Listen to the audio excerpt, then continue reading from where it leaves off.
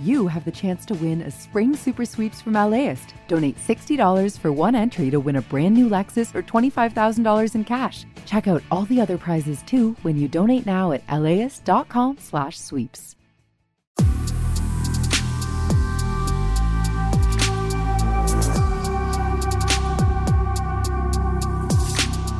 Hi, this is Larry Mansell, host of Air Talk on KPCC.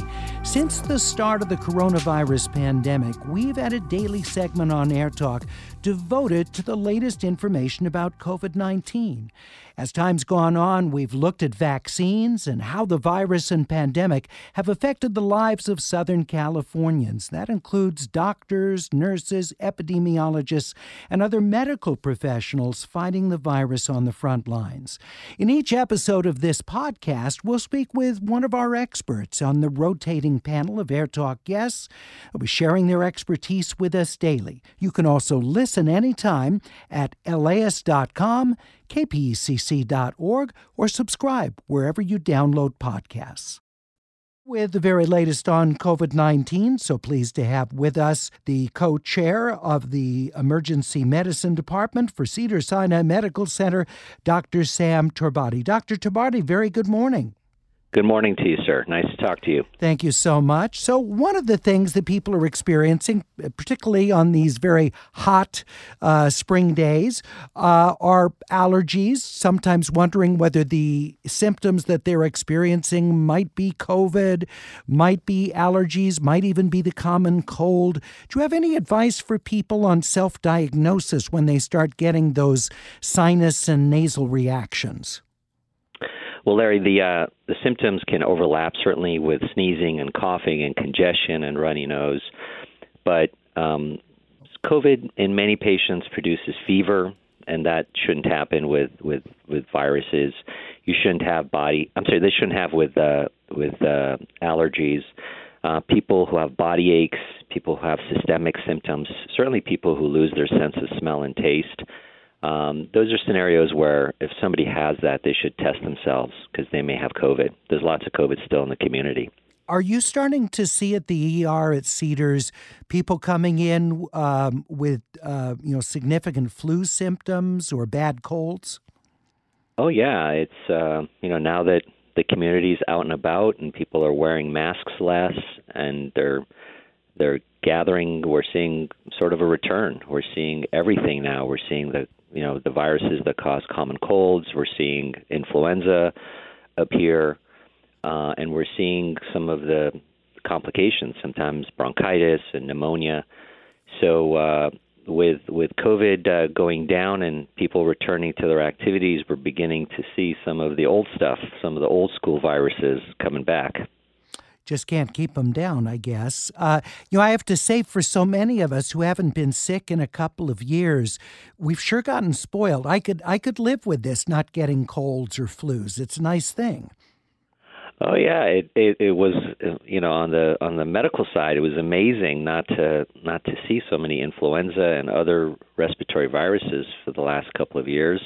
That was one of the unexpected positive effects of COVID, but compared to COVID, we'll certainly take viruses. The common cold is much better thing to deal with than COVID-19. Yeah, no question about that. The World Health Organization says that global COVID cases are trending down, which is terrific news, that even with the BA2 subvariant of Omicron.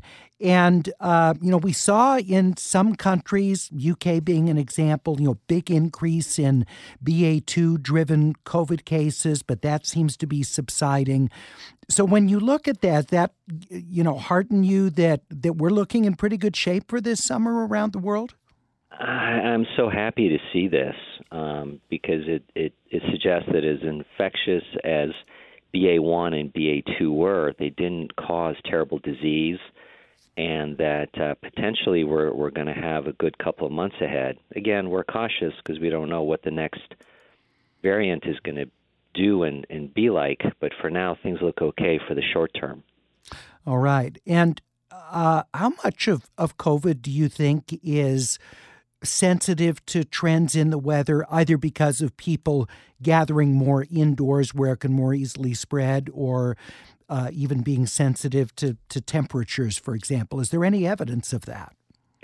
Well, we know that, again, COVID is a respiratory illness. It travels when someone who's infected, coughs and produces aerosolized particles. And so the more people are, together and indoors, and the higher the prevalence of disease, then the more likely it is that it'll spread. With people in the summertime, it's better because people are outdoors. There's better ventilation.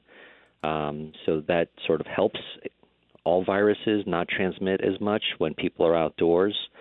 But now that people are not wearing masks, then there's potential that there's a little bit of a pressure towards contagiousness. But all in all, with what we're seeing, we can anticipate a good couple of months ahead. All right, that's great to hear. We're talking with emergency medicine specialist Dr. Sam Torbati of Cedars-Sinai Medical Center, Los Angeles. If you have questions for him about COVID-19, we're at 866-893-KPCC. I'd urge you to please keep in mind that the better questions for us are ones that would apply to more than just yourself. Sometimes questions that we receive are so hyper-specific to the person asking the question, it's not really appropriate for our physician expert to answer that question because of the specificity. And secondly, it just wouldn't apply to enough people for us to take the airtime. So please, if you have something very hyper-specific that's based on a number of different aspects of your physical health or age, best to ask that of your primary care physician as opposed to asking it now. But otherwise, you have generalized sorts of questions, it's great. 866-893-KPCC, or you can email us at atcomments@kpcc.org. Please include your location and your first name. We appreciate it very much. FDA advisors are debating how to update current COVID vaccinations. And I'm curious your thoughts about this. And, what should we be thinking about when we come up with a new formula, for example, for a vaccine? Well, not without too much of a surprise. Some of the first conversations about this was controversial because there's a lot of moving parts around this. And the meeting, the experts had varying opinions in terms of the approach. And right now the question is, as we're planning on what type of vaccine to provide for the winter, what should that look like? Because you can't just create a vaccine in 2 weeks. Planning, development of the vaccine takes several months. And even if new vaccines are going to be offered, they need to be trialed first. And so for new vaccines to come onto the market, I think the latest time period where randomized trials need to be initiated to test the vaccines would be somewhere around May. So the timeline is really tight. And so there was a lot of debate as to how this is going to play out. I think there's going to be a lot more conversation around this. And similar to some of the challenges that we have with influenza, the vaccines that are developed for this next sort of season of potential infections around the winter time may not be perfect. But there's a ton of effort that's going into trying to get it right. All right. We have a listener, Ivy in Altadena, who asks, how closely do we need to adhere to the expiration dates on home COVID tests? I have some expiring in June of this year. So, Ivy, I would follow them. I think the last thing we want is to have a false positive or false negative. So those dates are placed so that the test behaves as accurate as possible. And fortunately, we have access to more test kits now. So I would just get a new one if it's going to expire. All right. Yeah, we saw that under Medicare Part B, I believe it is, that drugstores will be able to provide people with COVID-19 tests that are covered under Medicare for those who are Medicare eligible. 866-893-KPCC. Susan in Pasadena asks, is there a chance that over time COVID-19 stops forming new variants, stops its mutation process? Susan, that's a wish, but it's likely not going to happen. Just like all other viruses, will mutate in order to develop a biological advantage, and we can pretty much expect COVID to be around forever, just like influenza has been around forever. And for COVID, the best we can hope for is that at some point it becomes more endemic in terms of just the low-grade activity of disease. But no expert believes that we'll ever get rid of COVID, and this virus has too much potential to mutate and to develop different variants that escape both our immune system and our vaccines.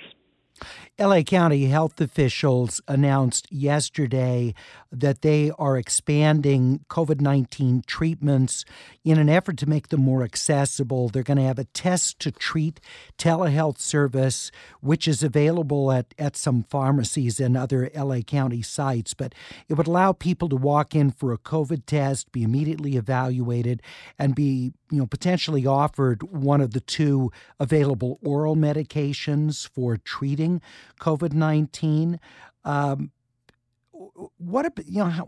long is it going to be before you think this is accessible to where people just could, walk into virtually any pharmacy and get this? I don't know if every pharmacy is going to have the expertise and the resources to do it, because in order to, it's not just the testing's pretty easy, but once somebody tests positive, the pharmacy needs to go through a medication list to make sure that there's no contraindications, and if necessary, adjust medicines to make sure that Paxlovid in particular is safe.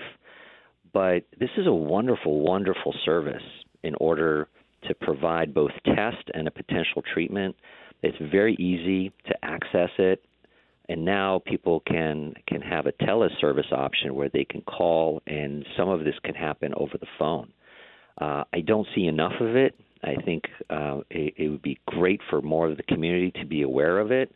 But I think this is a great opportunity for people not to have to, actually even go see a doctor when it's early disease. If they are over the age of 50 and have risk factors, they can directly consult some of these available pharmacies and get access to the therapies, Paxlovid in particular, which appears to be the best one in terms of reducing risk of disease progression. Let's talk with Andrew in Woodland Hills. You're on with Cedars-Sinai's Dr. Sam Torbati. Yeah, doctor, what's the protocol for proving you have long COVID? I know there's many physicians that have gaslit people with symptoms, say, walk around the block, you'll feel better. The fact that there's COVID clinics and there's specialists, what would your recommendation be? So, Andrew, it's a great question.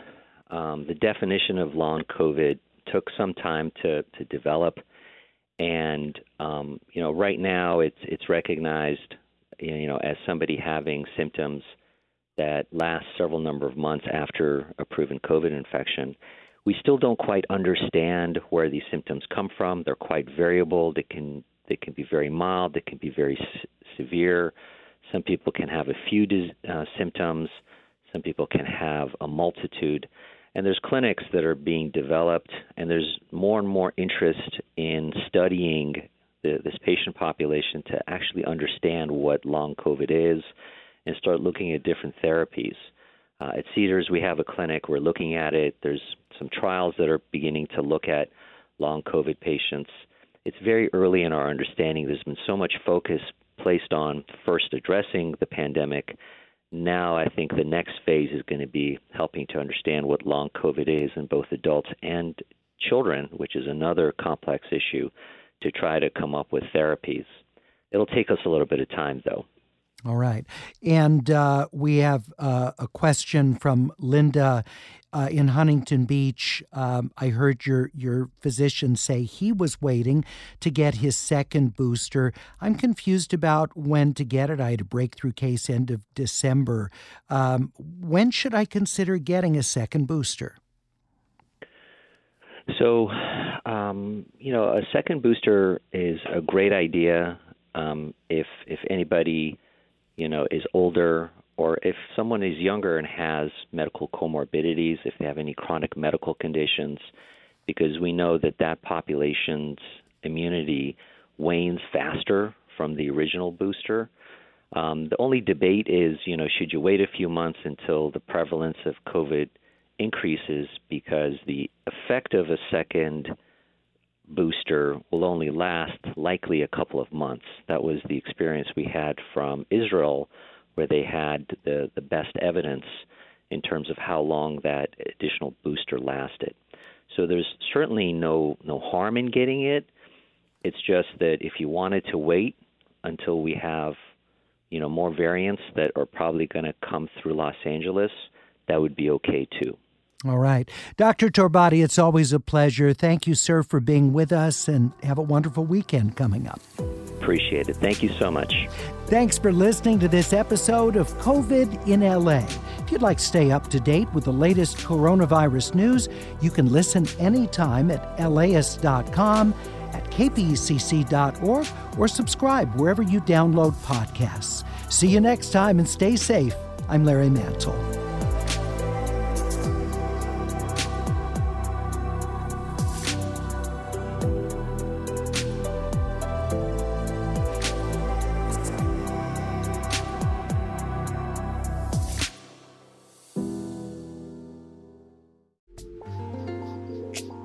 This program is made possible in part by the Corporation for Public Broadcasting, a private corporation funded by the American people.